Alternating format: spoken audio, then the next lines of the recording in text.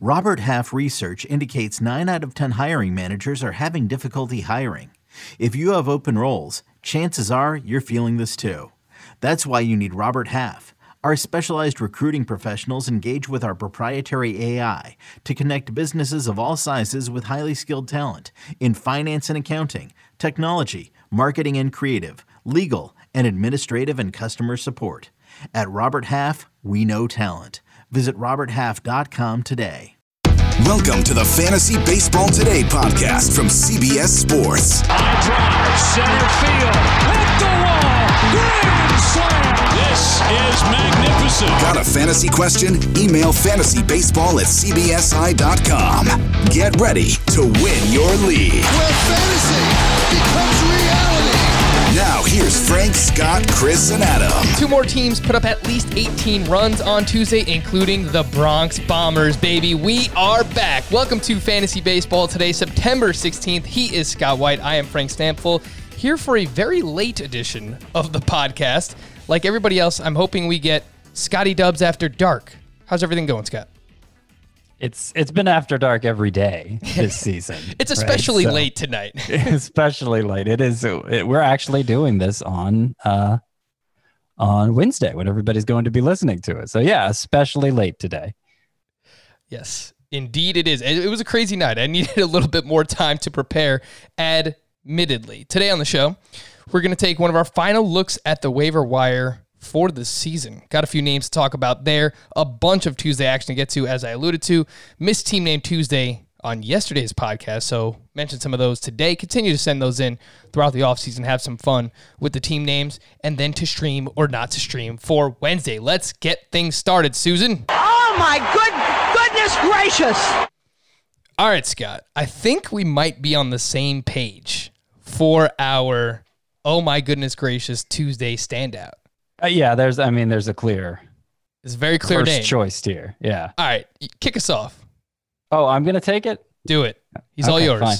It's Jack Flaherty. Ooh. It's Jack Flaherty who, the Brewers have done this twice, right? To a pitcher we cared about. I can't remember who it was last time, but I keep saying the Brewers are a bad lineup this year, and then they score almost 20 runs. And Jack Flaherty took the brunt of it in this one, giving up 9. His ERA jumped to 5.52. Obviously, not a huge sample of innings there to counteract the effects of this start because of all the how long the Cardinals were shut down and how he had to finally built back up to a point where he could go a full starter's workload. And then this is what happens. It's bad. I mean, it pretty much guarantees his numbers aren't going to look great at season's end because he has 2 starts left. So that's not good. I don't really see any reason for concern, any reason to think he's a lesser pitcher now. I mean, the ratios coming into it were basically the same as last year. He did average a little less on his fastball in this start, like a mile per hour less in this start than what he had been averaging, what he averaged last year. But that, to me, if in one start doesn't really raise a red flag. So I'm not worried about using him next time out. I'm not really downgrading him in my expectations for 2021. But in a short season, you can ill afford a start like this. And it happened. Yeah, just absolutely brutal. I know a few people emailed in, tweeted at me, let me know that their week is basically over. Their season might be over because of what Jack Flaherty did. Of course, allowed 9 earned runs across 3 innings pitched on Tuesday against the Brewers. The last time a pitcher got blown up by the Milwaukee Brewers, that was Matthew Boyd. I think we expected a little bit more out of Matthew Boyd than we do Jack Flaherty, and we'll get to Matthew Boyd. Well, Jack Flaherty than we do out of Matthew Boyd. But yeah. Yes. Yeah, you just said them backwards. I do that a lot. Scott, you would think someone who hosts a podcast knows how to speak. It's I'm probably notorious when on Grade the Trade. I'm notorious for mixing up the two sides of the trade and rewarding the grade to the wrong side. Yeah. So at least we're simpatico, Scott. We're we're in the same place here. But regarding Jack Flaherty, I will just say I don't know what it is about Milwaukee, but he struggles there. I remember having Flaherty on a few teams last year. I don't have him anywhere this season, but in 3 starts in Miller Park in 2019, he had a 7.62 ERA there. Mind you, he had a really, really good season in 2019. So, I mean, against everybody else and at every other venue, he was pretty damn good. So, I don't know what it is about Miller Park, but Jack Flaherty just struggles there. How did the Brewers score 18 runs on Tuesday night? Christian Yelich, Keston Hiura, Ryan Braun, and Dan Vogelbach each homered. Vogelbach now has multiple hits in 3 of his last 4 games. Really only an AL only play at this point. But Christian Yelich, Scott. NL only. NL only. Forget it, man. I'm about to just pause the podcast and we'll just call it a night. You guys will get a 5-minute podcast for Wednesday morning. Christian Yelich, who plays for the Brewers in the National League, had 3 hits on Tuesday. Would you believe that is his first 3-hit game of the season in game number 45? That does surprise me. That does surprise me. And there was some talk of the Brewers may be giving him a mental wellness day, which I don't know. I assume that just means a day to clear his head. It's a little I don't know. The phrasing was a little weird, but that's what they were calling it. And then he did this. So, you know, we've been saying eventually Christian Yelich is going to come around, right? Like the strikeout rate is too high, but otherwise he looks pretty good. And we expect that strikeout rate to correct over time. Obviously we're not given the luxury of time anymore, but I would not have considered to this point giving him a mental wellness day on my fantasy team. Yeah, like it's so crazy. You look at the average exit velocity for this season. It's actually better this season than it has ever been for Christian Yelich. 93.7 mile per hour average exit velocity, but a near 33% strikeout rate. So we're not used to seeing that out of him. But if anybody wants to fade Yelich heading into next season, we did our mock draft, a very early mock a couple of weeks ago, and I still think Yelich is like a mid to late first round pick. I don't think you can really let him fall anywhere further than like 10th overall, Scott. So I think we're on the same page there. For me, a standout from Tuesday, I have, let's go with Nate Lowe, who we spoke about recently, and he had a very early in the night sweet and savory. I don't know if people like sweet and savory, man. You know, it's very mixed. I don't know. What do you think, Scott? You like it? Sweet and savory? Not really. Yeah, Scott doesn't like it. I like the I like the efforts, and maybe through repetition it'll catch on. There were a handful of interest. There were interesting. They're all interesting, I guess. There were a handful of sweet and savories tonight. Were there really? Well, Nate Lowe is the only one that I wrote down. So, and I used all this time anyway. A few other, like I think Adam sent to me like Mash and Dash is interesting for like a home run and a steal. Someone said like Thunder and Lightning, Swipe and a Smash. Whatever. Nah. Forget it. I don't know that I'm going to like any of them. We don't need a phrase for it. Anyway, Nate Lowe was very good. Well, the other two that I wrote down were Francisco Lindor and Javier Baez. Pretty relevant. It's about time. Yeah, Baez especially. Lowe is not a base stealer, Nate Lowe, but I do think he's a really good hitter. I mean, he has been in the minors since he kind of shortened up his swing a couple years back and started hitting for power, and has always been a good contact hitter, good on base skills. And really, when we saw him for an extended stretch last year for the Rays, he did pretty well enough that I thought he was going to have the inside track on the starting first base job coming into this season. Clearly, it didn't play out that way, but he's played 4 games in a row now.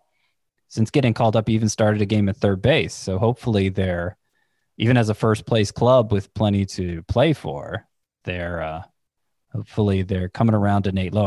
I know G-Man Choi's been out, which has helped with that. But I think Lowe's upside is definitely higher than Choi's.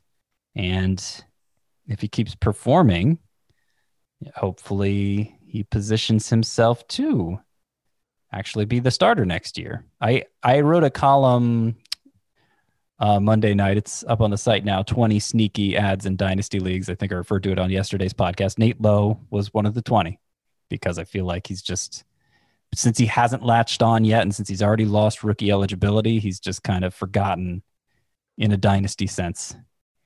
Yeah, and that's a great call. I know I wrote an off-season article as well, some trade candidates in Dynasty League, some buy low and some sell high options, and I had Nate Lowe on that list for this exact reason that you are talking about. I don't want to forget about the guy. I really like the minor league profile. Back in 2018, he hit .330 with 27 home runs in the minors, and entering Tuesday at a 31% line drive rate. I think he's a really good hitter. He's 10% rostered. Scott, would you be okay dropping Edwin Encarnacion for Nate Lowe? Encarnacion's been sitting out and just hasn't been good. I'd be surprised if I had reason to start Nate Lowe next week. It's looking like just a 6-game week for the Nationals and for the Rays matchups. Yes, for the Rays, and the matchups could be pretty tough. So, I don't really think there's reason to hold on to Edwin Encarnacion. Mm-hmm. So I guess in that sense, I'm fine with it. Another scarcely owned first baseman who continues to do big things is Jared Walsh, who might have been my, oh my goodness gracious player if Jack Flaherty wasn't. And while I think Lowe enters the majors with a more interesting profile, I mean, Walsh has been mashing for a couple weeks now. He had his 6th home run, doubled twice. Well, that game's not over, so he may end up more than just 3 for 4. And that 6th home run today was also his, let me check here, 5th in his last 6 games, with now 5 straight multi-hit games. Strikeout rate's way down, as I've talked about before with him. This was a guy last year who, his minor league production really stood out. He was among the leaders in OPS. It was in the PCL with the introduction of the juice balls. It was just a crazy hitting environment, but still 325, 36 homers, 1109 OPS. That was in only 98 games, 36 home runs. And he hit 29 the year before the juice ball even entered the picture. So I think Jared Walsh, even though he's 27, kind of a deep, another one of those deep ads for power. They're lined up. The Angels are for only 6 games next week too. So, I'm not going to go crazy for him. I think it's just more an interesting profile worth discussing, especially if it puts him in a position to be the Angels starting first baseman next year. Yeah. If it wasn't officially Jared Walsh season, that's the SZN that all the cool cats and kittens are using nowadays. The 3 extra base hits that he had on Tuesday, currently has, you're right, he's still playing, were against Madison Bumgarner, who isn't good, but it's just worth mentioning, like lefty on lefty. I thought that was pretty interesting as well. Scott, would you take Jared Walsh or Nate Lowe if you just need a corner infielder? Well, as of right now, I'd be more inclined to play Jared Walsh next week than Nate Lowe. He's been hotter for longer. The matchups to kind of negate each other. But in a dynasty sense, I think I'd still prefer Lowe. Though I put Walsh on that list of the 20 sneaky pickups for dynasty leagues too. Some news and notes. The fingernail saga is finally over. Zach Wheeler will return and start on Wednesday against the Mets. Get him back in your daily lineup leagues if you can do so. Jonathan Scope landed on the IL with a right wrist sprain. Eugenio Suarez was placed on the paternity list. For, I was watching the Clippers game too, and I wrote for the Clippers. So that's where my head's at. For the Cincinnati Reds, which means he'll miss about 3 days. Rhys Hoskins could potentially need Tommy John surgery, which is just awful considering the bounce-back 2020 season that Hoskins was having. JT Realmuto remained out on Tuesday with that hip injury that he's dealing with. Justin Verlander is slated for a 3 to 4 inning sim game on Wednesday. If all goes well, his return should come soon after that. Carlos Correa left Tuesday's game after fouling a ball off his leg. X-rays came back negative, and he is day-to-day. Jose Altuve was back in action for the Astros. He went 0 for 3 with a walk. And after missing Sunday's game, Nolan Arenado was back in the lineup for the Rockies. He finished 1 for 3 with a run scored. Willie Calhoun was activated by the Rangers. No surprise, he went 0 for 4 with a strikeout in his return. Scott, dreams do come true. my man, DeMarcus Evans, has been promoted by the Texas Rangers. This is a gentleman who, in 47 minor league appearances in 2019, had a 0.90 ERA. And this is not a mistake. I looked it over like 3 times. He had 100 strikeouts in 60 innings pitched, but lots of walks. So his whip was actually higher than his ERA, which you don't see very often. I think he could potentially be the closer of the future for the Texas Rangers. He throws extremely hard, gets a lot of whiffs, but I don't know. Rafael Montero has actually been pretty good. So I don't know. It's just like a name to pay attention to, who I'm excited about. I think he'll get a lot of strikeouts. It might be an exaggeration to say he's next year's James Karinchak, but I could see him, being that kind of, if it all goes well, who knows how it's going to go with all those walks. I mean, Tanner Rainey this year has kind of been James Karinchak, but you look at him last year and it was just walks everywhere. So that can turn around pretty quickly for a reliever if the stuff is good enough. But yeah, it's certainly, the numbers certainly pop out in a way that you normally just ignore a short relief prospect, but this looks like one that maybe you shouldn't. Tuesday's Giants and Mariners game was postponed due to poor air conditions, and Miguel Andujar was optioned back to the Yankees' alternate site because Giancarlo Stanton was activated off the IL. In a game that the Yankees scored 20 runs, Giancarlo Stanton went 0 for 4 with 2 strikeouts. I'll just leave it at that. Come on, Giancarlo. I want to call him Johnny. I'm not sure if you can shorten Giancarlo that way. Johnny. Come on, Johnny. Yeah, and then I was like, could I call him Mike? I wanted a nickname for him to make it sound like we're chums, but of course we're not. He has no idea who I am. And anyway. He can easily beat both of us up with like one arm tied behind his back. And he probably would, given the way we've referred to him this year. I think Chris is his only chum. I just thought of the most random collection of humans to be a tag team. Like if they were to form a wrestling tag team ever, would be Giancarlo Stanton and Chris Towers together. And Chris kind of has like a wrestling look to him, like the big beard, the big burly fella. I could see it. I'm going to hit Chris up and let him know. What would his tag team name be with him and Giancarlo Stanton? And of course, in order to get Stanton back in the lineup, the Yankees had to sacrifice one of their own. Gleyber Torres was out on Tuesday with that quad injury that he has been dealing with. It flared back up. So pay attention to Torres. We'll see when he gets back in the lineup for the Bronx Bombers. All right, Scott, I haven't had the opportunity to gloat about my Yankees, but I want to make sure people are reminded of the greatness of the New York Yankees. And I'm sure I'm going to get some emails with people hating that I'm doing this, but they're back, baby. They scored 20 runs on Tuesday, and they have a 6-game winning streak. Go DJ. That's my DJ. DJ LeMahieu, 4 more hits, including his 7th home run of the season. 5 RBI, 3 runs scored. He is batting .363 with a .984 OPS. He is a top 5 second baseman in both roto and head-to-head points leagues, and that is with an IL stint.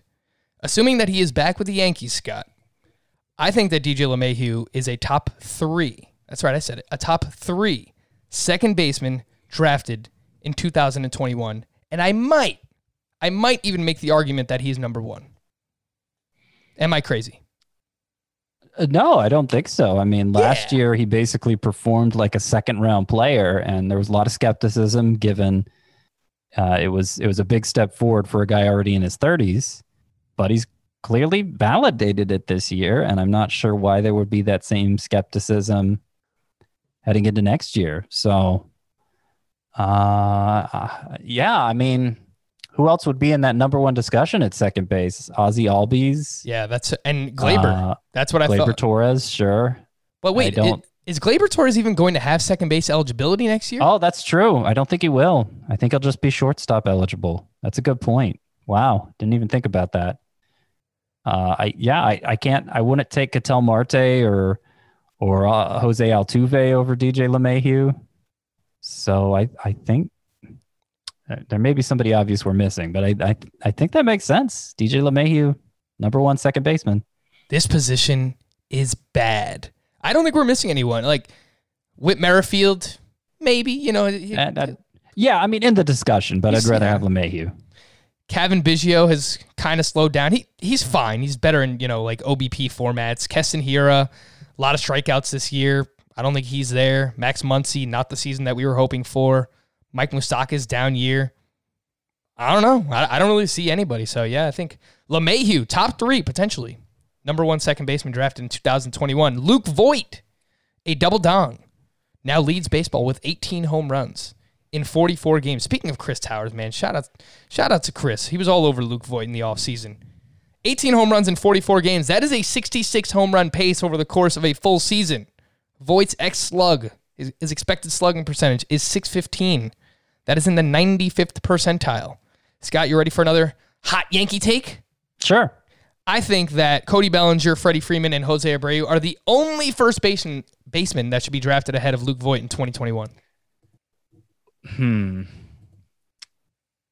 Yeah, I'm not sure. I'm not sure about that. I think in points leagues, I don't know. I'm going to have to think about this some more because I don't really think, just because they've been worse this year, I don't really think Anthony Rizzo and Matt Olson are actually worse. Like, I think they still profile to be the same hitters moving forward that we've known them to be. So I guess it's just a matter of how legit I think Voit is, right? Because, I mean, were we expecting Olson to do what Voigt's done this year? I mean, I think it's pretty obvious Voit has overachieved to some degree. It's just to what degree, you know? Has he, though? Yeah, I mean, come on, a 634 slugging percentage. Like, it's unreasonable to think he's going to sustain that for a full season. That's fair. But, I mean, things line up with his StatCast numbers. Well, you just said 66 home run pace. I mean, if we expected him to do that, he'd probably be a first-round pick. Things lining up with the StatCast numbers, and this is a point Chris was making constantly last year. I guess it's nice to have that back up a player's performance, but like that data can change just as quickly as the raw numbers too, especially when we're dealing with what's, again, actually still a small sample here. So I don't know. I obviously don't think it's crazy for anyone to say Voit deserves to be a top 5 first baseman next year. And I think he has a stronger case than Abreu, actually. You're saying you'd take Abreu over him, and I know you were the Abreu guy coming in, but Abreu's in his mid-30s, and you know, only his rookie season was he anywhere close to as good as he's been this year. So that's a track record issue I have there with that. Come on, Scott. And an age issue. Come on, Scott. You're still not buying Jose Abreu. He leads all of baseball in RBI again. I don't buy that he's an MVP caliber hitter, like a early round type. Like there was only one time in his entire career that he's been drafted that high, and it was coming off an incredible rookie season when he was, you know, at this point, that's what, 6 years ago? That hurts my heart, Scott. He's another one. Like, the StatCast numbers look great, but it's and great lineup. Everyone around him is hopefully ascending. Maybe not Yoel Moncada, but yeah, like, gosh, these StatCast numbers are just so great for Abreu. I don't know. We'll figure out in the offseason. Where do you think Abreu goes next year? Probably, like a 3rd round pick? It's pretty high. I would not draft him in the 3rd round. I would say more like the 5th or 6th round is where I would hope to target him. Oh, that's not going to happen. He's going to be like a 3rd or 4th round pick. I think so. I'm not saying I would do it. I mean, but look I at where think Josh Bell was drafted this past year. Like, yeah. Why? But Abreu has more of a track record than Bell. He has a track record of being a solid starter. He doesn't have a track record of being who he has been this year or what Josh Bell was last year. All right, we have all offseason to argue about it, Scott. Gio Urshela, your boy. 3 more hits on Tuesday, 3 runs scored. He's batting .290 with a .918 OPS. This is just like flying under the radar, Gio Urshela. His expected batting average is actually .311 on the season. 92nd percentile. He has an 11% walk rate, 16% strikeout rate, hits a ton of line drives, Gio Urshela is legit, and I don't know that people have realized it. I mean, I've realized it. I don't know. I don't know where everyone else is. I thought so coming into the year. Maybe it's just I've heard no one anywhere talking about Gio Urshela. Yeah, including us. But he's been very good. Also, Clint Frazier has been very good. He went 2 for 3, including his 6th home run of the season, 2 walks, 2 RBI, 4 runs scored. Now has a 15% walk rate on the season. Clint Frazier, he's batting .292 with a .968 OPS. Last but not least, we have to touch on Deivi Garcia, who was the starting pitcher for the Yankees in this one. Another pretty damn good game. 7 innings, 3 runs, 6 strikeouts, only 2 walks, 10 swinging strikes on 88 pitches. Not a great swinging strike rate in this one, but not terrible. Now, he has quality starts in 3 of his 4 outings, including going at least 7 in back-to-back starts. So I feel comfortable continuing to roll with Deivi Garcia's final 2 starts at Boston and against the Marlins, Scott. Yeah, I agree. I sure a lot of people just picked him up for the 2 starts this week, but considering next week he's going against the Marlins, I wouldn't be cutting him loose. I'd be reluctant to cut him loose even if you didn't plan on using him yourself for that start. I just wouldn't want to serve him up to somebody else. Agreed. We are in agreement there. Let's hit the waiver wire. One of the last times of the season. I got another take for you, Scott. I got a bunch of takes today. You tell me if I'm crazy. If he is available, I think priority number 1 on this Wednesday morning when people are listening to this, Wednesday afternoon, Jose Urquidy, who was at the Rangers on Tuesday, 7 innings, 1 run, 7 strikeouts, 0 walks, 12 swinging strikes on 90 pitches, 68% rostered. So he might not be available. But I if you have him, I think you got to get him in your lineup. I think he is someone who is going to win fantasy championships down the stretch. His final 2 starts are against the Diamondbacks and at the Texas Rangers. His last 2 starts, he has allowed just 2 runs over 15 innings pitched. Again, that is Jose Urquidy, priority number 1 for me, Scott. Yeah, the fact the strikeouts were back in this start is really important for me. 7 strikeouts in 7 innings. He had a strong 6-inning effort last time out, so clearly able to go the distance he needs to go. But he had only 1 strikeout in that game, and that was kind of a head scratcher for me. But great control pitcher. I was comparing him before, before he had all those issues that held him back at the start of the season. I was comparing him to Jose Barrios. I thought he could have that type of breakout. Which I guess might sound funny in retrospect since Barrios hasn't had a great season. But, I think we know who Barrios is, and I think Urquidy could have that kind of upside. You mentioned his remaining 2 matchups. Only one of those would be next week for people who play in weekly leagues. It's still a good matchup at Texas. He's 68% rostered, but I wonder how much of that is just him being stashed away at the start of the season and I wonder how available he is among people who are active right now. It might be more than the typical player who's 68% rostered. And we don't do this often either, but I will mention he is 54% roster on Yahoo as well. So if you play on Yahoo, just go out and get Jose Urquidy. He's a little bit more available there than he is on CBS. I love these final 2 matchups for him. 2 more pitchers who are rostered in under 70% of CBS leagues.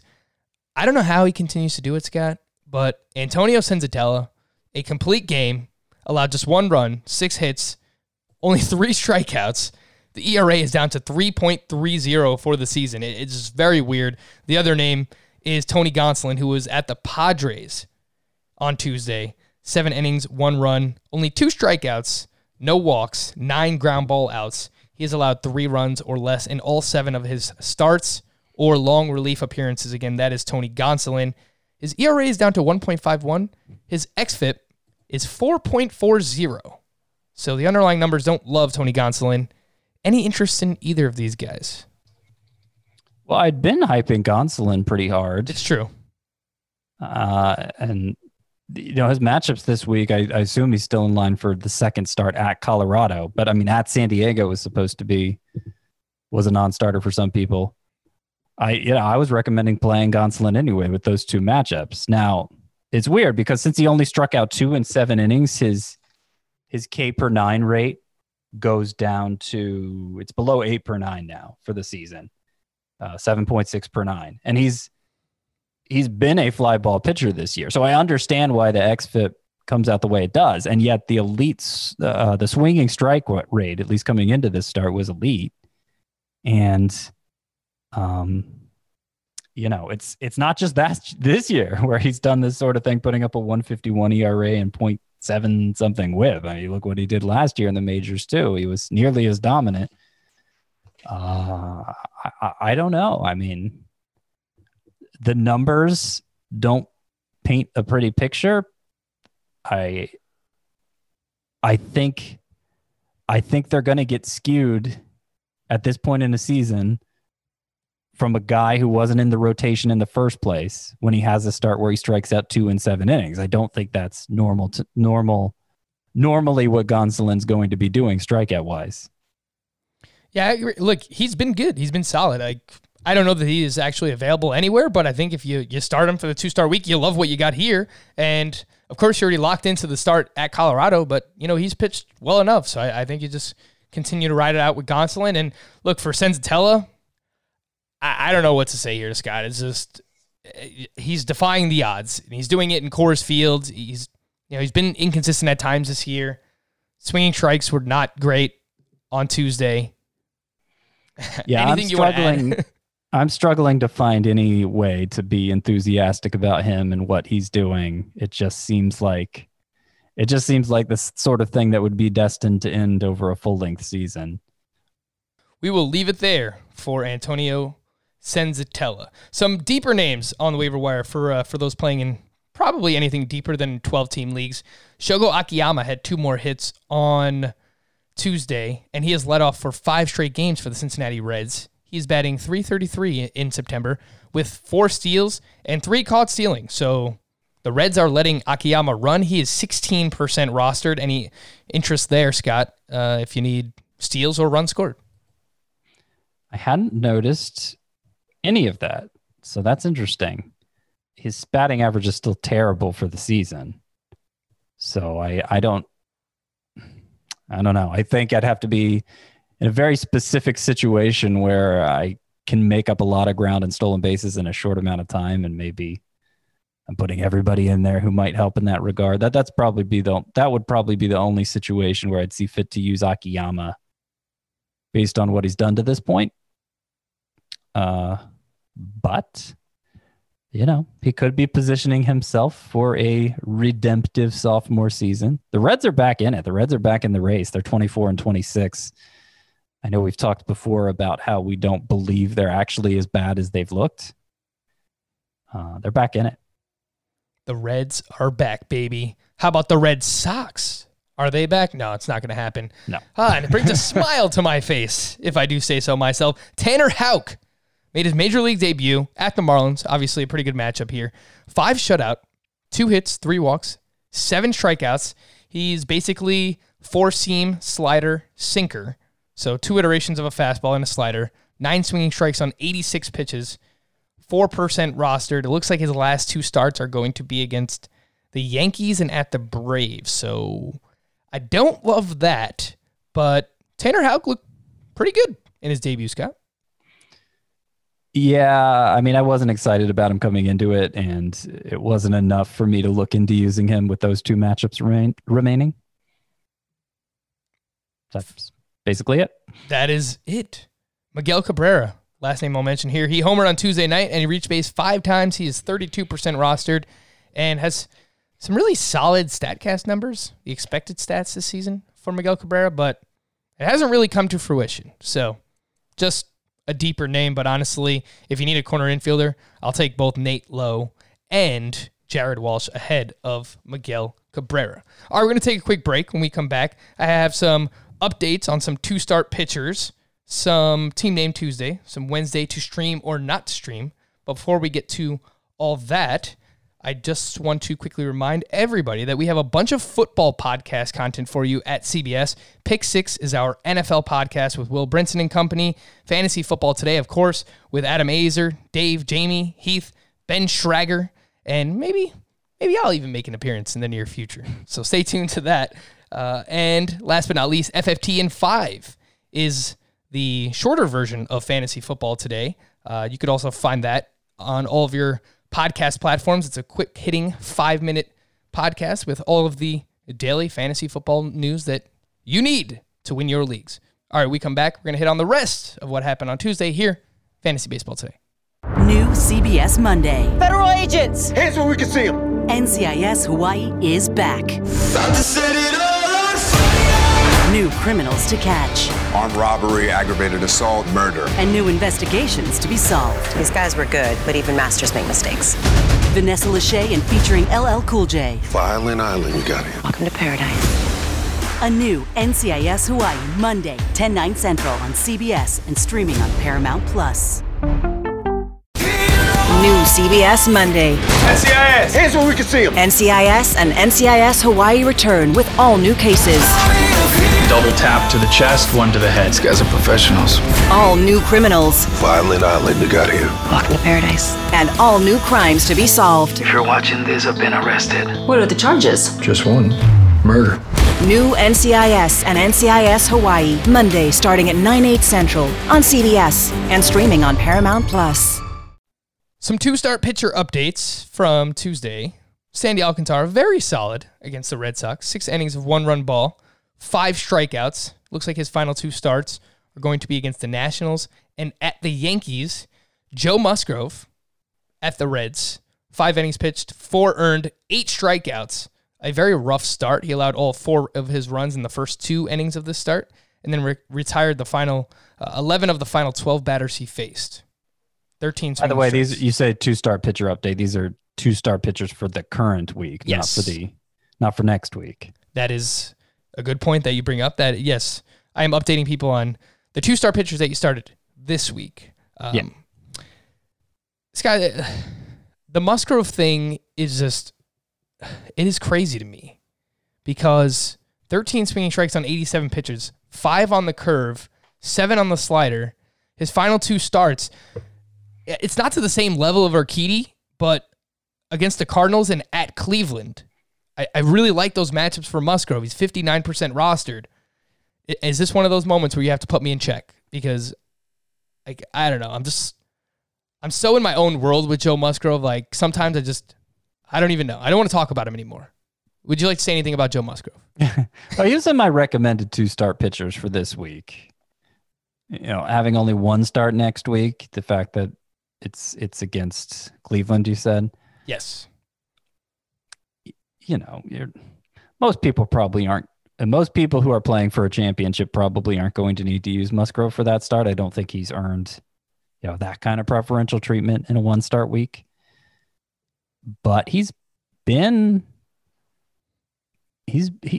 think he's looked better since coming back from the IL. I think, obviously we haven't seen him go deep into all of those starts because he had to build himself back up. But I think he's, depending how the next 2 starts go, he's positioning himself to be kind of a hyped fantasy draft pick again. No. Frankie. No. All right. I can't Tracy do it again. Morgan. I know. That's exactly what I was trying to think of his name. I was like, I'm doing this GIF in real life right now. Like that is actually what I'm doing. But all right. Well, Scott said it, not me, regarding Joe Musgrove. Matthew Boyd. I wonder if this is another one who's going to suck us in over the final couple of starts for the 2021 season. He was against the Royals on Tuesday, 5 2/3 shutout, 5 strikeouts, 4 walks. 11 swinging strikes on 105 pitches, 2 runs or less in 4 of Boyd's last 5 starts. I think he still remains volatile. But all the starts except the one everybody used him for, right? Exactly, right. But he's another one. I mean, his final 2 starts, if you have him locked in, his next start is against Cleveland for this week, and next week he's at the Royals again, and he just pitched well against them. He threw his slider just 10% of the time in this start. That's supposed to be... Yeah, last year, that was his everything, He's completely changed it. He uses the changeup a ton now and also his fastball, which I don't think it's a good fastball. It's like 91 miles per hour. There's not a lot of movement on it. And man, who knows what to make of Matthew Boyd at this point, but I am like this was the last week, and you have had to be pretty desperate to do it, but like this is the last week I could have. Yeah, I think you could even remotely justify playing him just because, okay, he's making 2 starts and maybe he'll get double-digit strikeouts in one of those starts, You know what we need? We need Matthew Boyd either on the Astros or the Tampa Bay Rays next year. That's what we need. And then I'm buying in. I'm all in. Yeah. Because those organizations just know what to do with pitchers.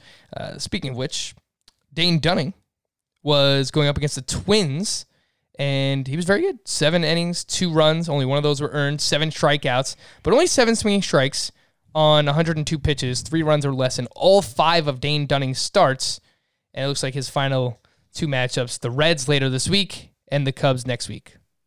What did you think of this one from Dunning? As somebody who just mentioned yesterday that he opted for a 2-start Dane Dunning over a 2-start Pablo Lopez, because turns out Dunning was even better. He got the win as well. It's weird because his last 2 starts have been his worst swinging strike starts. And that was like, oh, look at how many swinging strikes this guy's getting through the first 3 starts. That was the story. And yet they've been his best starts in terms of results. So, I'm not exactly sure what to make of that, but obviously the overall swinging strike rate is very high, and minor league track record is very strong, and he's given no reason for us to lose faith in him. This was the hard start that he was going to get this week against the Twins, and he passed that test with flying colors.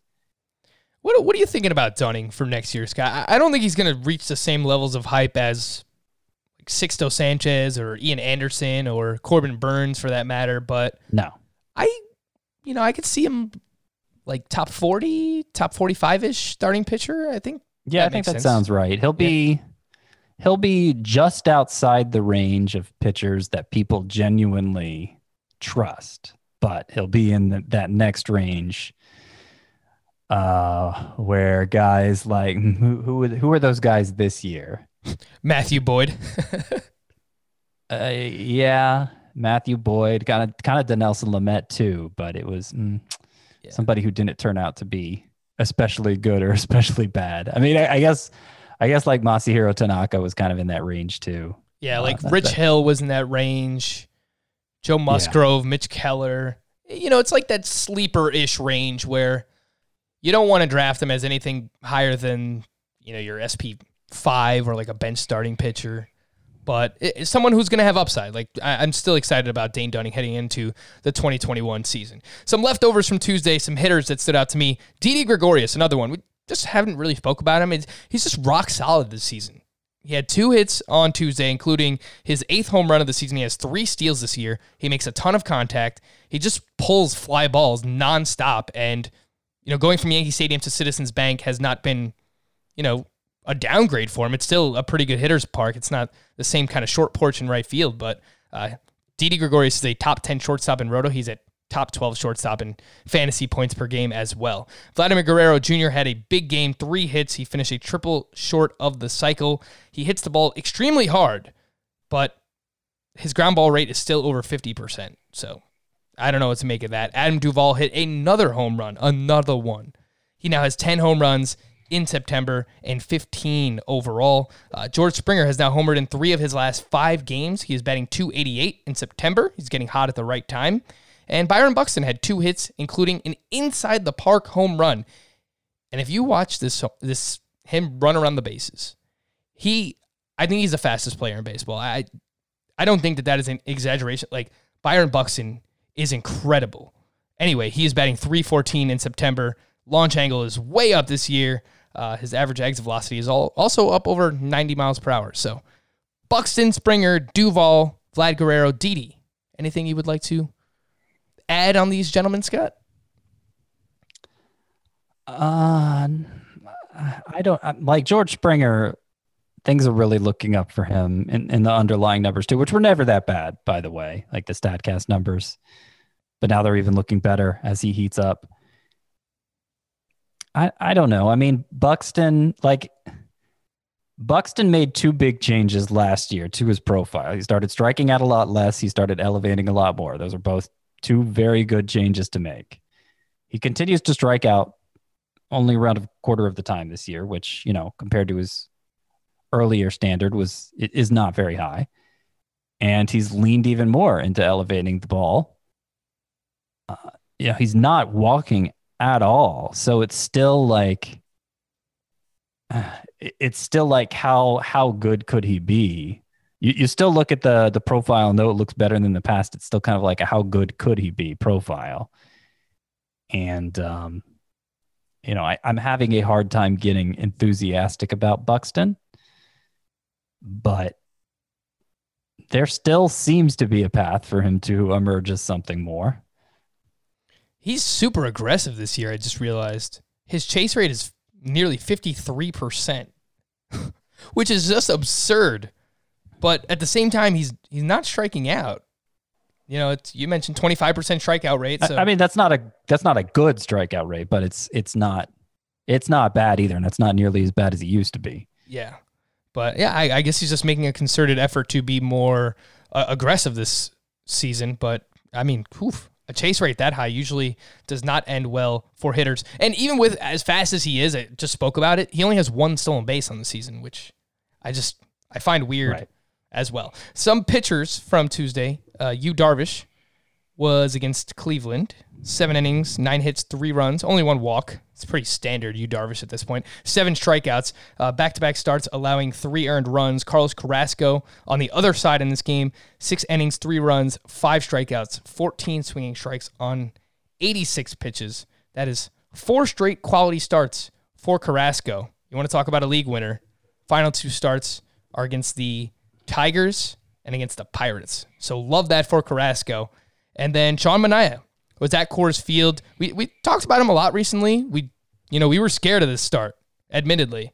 5 2/3, 3 earned, 7 strikeouts, 13 swinging strikes on 89 pitches for Manaea. That is 6 straight starts allowing 3 runs or less, and he has lowered his ERA from 9 to 4.50 during that time. His xFIP for the season is 3.61. That is Sean Manaea.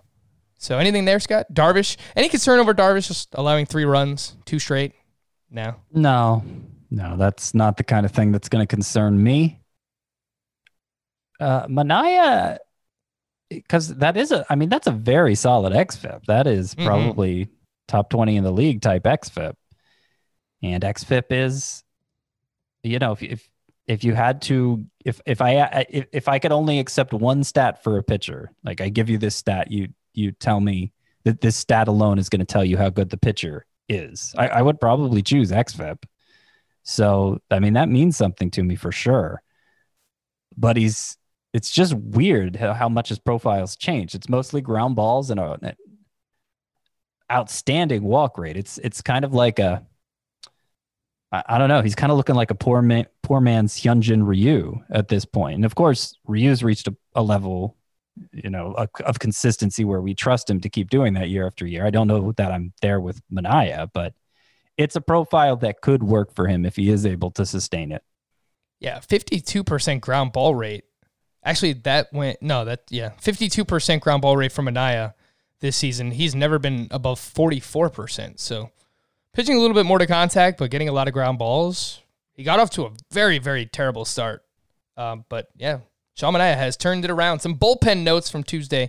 Nick Anderson recorded the final 2 outs with the bases loaded up 6-1. So not a conventional save, but he did earn the save, his 5th of the season.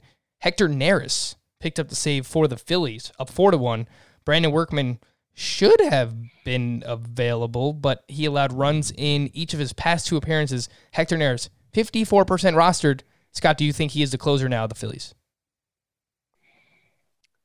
I don't know. Has Workman been that bad recently? I feel like he's been okay.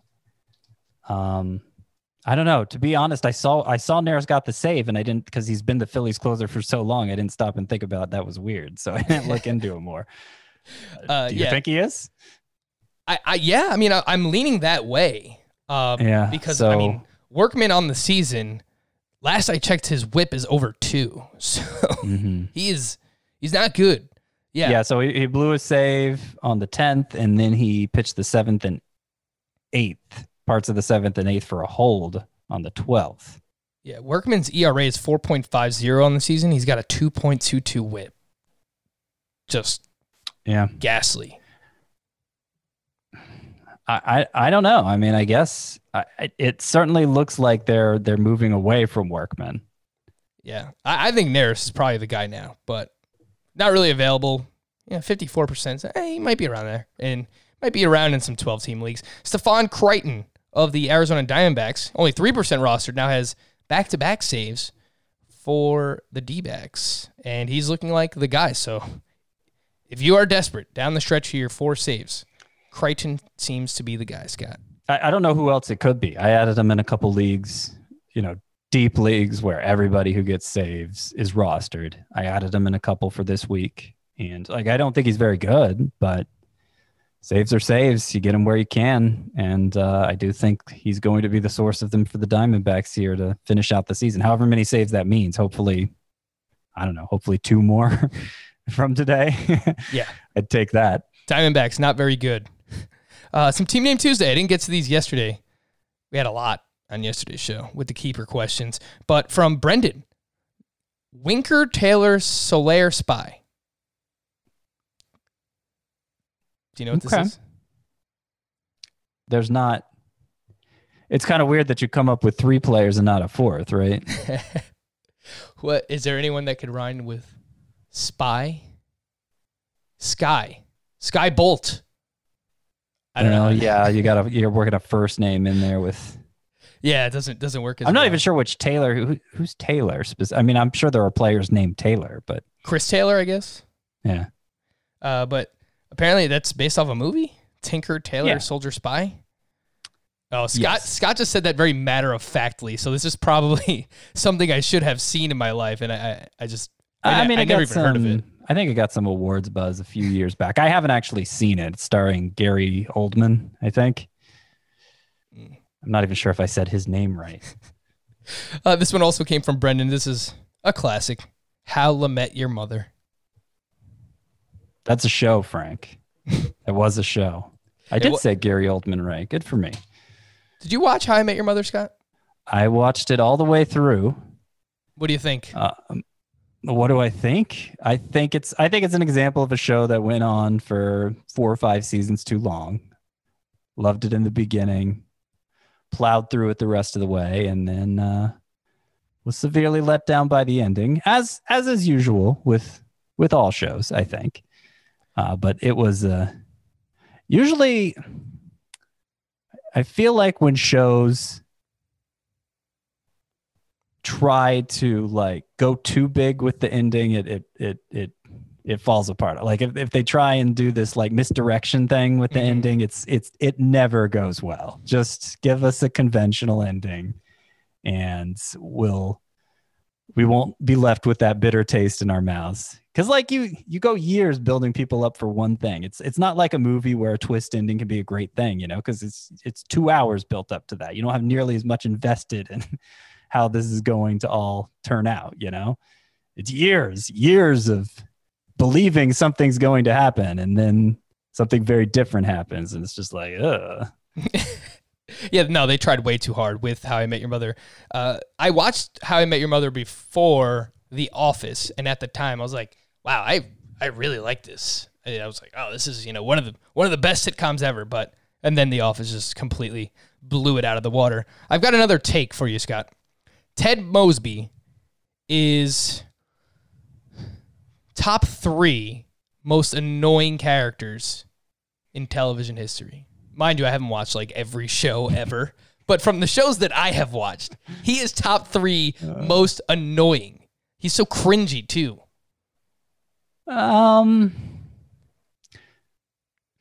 Look, he's of the main 5, he's probably 4th or 5th in terms of appeal in that show. He wasn't one of those characters who was written to be intentionally annoying. I mean, he was made to have some annoying traits. I think that's obvious. I don't know. I've heard people give that take before. I'm kind of indifferent on Ted Mosby. All right. I tried. This one's from Trey. Did it all for the Mookie. Okay. Scott is not impressed. I'm still lingering on what we were just talking about. I was thinking in my head, like, who are the most annoying characters that I've seen in television? Ted Mosby came to mind. Joffrey, but that was his job. Well, Joffrey, I don't know that annoying is the adjective I'd use to. And like, he was an incredible character. Like, you can be an annoying character. Yes. And an incredible character, you know, because you're just correct. So perfectly annoying, you know? I would say the same thing about his name, Ramsey Bolton. Yeah, I mean, well, you're talking about like you're supposed to hate these guys, like malicious. Yeah. Like I can't even think of the right adjective to describe them. You're talking about really bad people versus annoying, which is just, you know, annoying is just annoying. Skylar White also came to mind from Breaking Bad. Okay.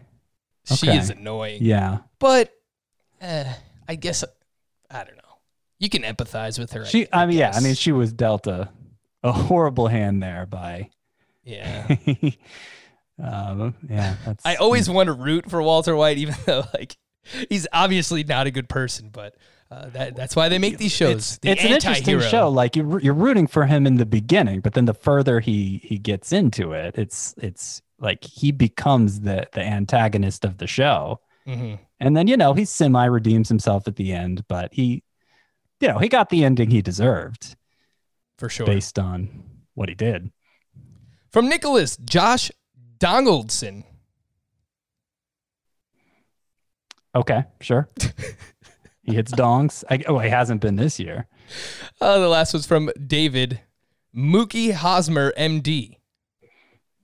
Yeah. You know, in high school, senior year of high school, there was this group of guys who called me Doogie because they thought I looked like Doogie Howser, like the actual Doogie, like Neil Patrick Harris when he played Doogie Howser. And this was before Neil Patrick Harris like re-entered the spotlight, which shows like How I Met Your Mother, to bring this conversation full circle. I don't think I look that much like him now, but they thought I looked like Doogie Howser, so they called me Doogie.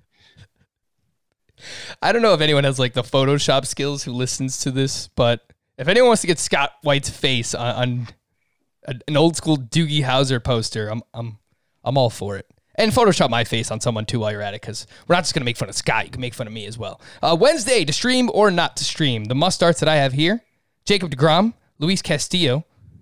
I don't even think we spoke about Luis Castillo from the weekend, but had a big positive regression game on, I think it was last Friday. Garrett Cole, Lucas Giolito, Dylan Bundy, and Aaron Savali. Is Aaron Savali still must start at the Cubs? Yeah, pretty close. Okay. I got some names for you, Scott. Let's go. German Marquez versus Oakland in Coors Field, a team that just got a complete game thrown against them by Antonio Senzatella. In Coors, though, and I'd probably lean towards starting him, but this is the most difficult pitcher to have. And like this has been the most frustrating pitcher to know when to start or sit. He was good last time at Coors, and the A's haven't had a great offense this year. So I think I'd be inclined to start him unless I was just being really careful with the ERA and whip. Dustin May at the Padres. That's borderline, but I lean toward yes. Adam Wainwright at the Brewers. After what we just saw. Yeah, they just scored a ton of runs off Jack Flaherty. Again, I lean yes, but I'm not comfortable about it. It's a yes for me, for Adam Wainwright. Trevor Rogers versus the Red Sox. I don't think so. Not after the way his last start went. I wasn't to the point where I was all in on him before that anyway. All right, how about these two, Scott? Who would you rather start? Or would you start both? Brady Singer at Detroit or Tariq Skubal versus the Royals? I don't think either's a horrible start, but I'd lean no on both. I kind of like Singer at Detroit. His last start out was very good. He Had that no-hitter going into the 7th inning. It's only if you're desperate, though. Cole Hamels at the Orioles. I think we said no on this already, right, Scott? No, but he is in line for 2 starts next week. And I can't remember off the top of my head, but I think the matchups are pretty good. So, like, it might be if you're eyeing championship week and you don't want to deprive your competition of any potential guys who are going to sabotage you, it might be worth picking up Hamels just in case he's great in this start, and then he becomes like a trendy pickup for that final 2-start week. Scott, your favorite pitcher, Keegan Aiken versus the Braves. Come on. Lance McCullers versus the Rangers. Fresh off the IL. It's a good matchup, but I'd rather not. Caleb Smith at the Diamondbacks. Wait, no, but he plays for the Diamondbacks. I think he plays for the Diamondbacks, he's at the so that's Angels. not right. Yeah, I don't think it's going to matter who he's facing. Just he's still building up, but he's another one who's in line for 2 starts with 2 good matchups next week and might be worth picking up if either if you're chasing somebody else or if you want to deprive your competition of a potential what's the word, like a Trojan horse, I guess. Last but not least, Drew Smyly at the Mariners. No. That's a solid no from me as well. He is Scott White. I am Frank Sample. Thank you all for listening and watching Fantasy Baseball today on our YouTube channel. We will be back again tomorrow. Bye-bye.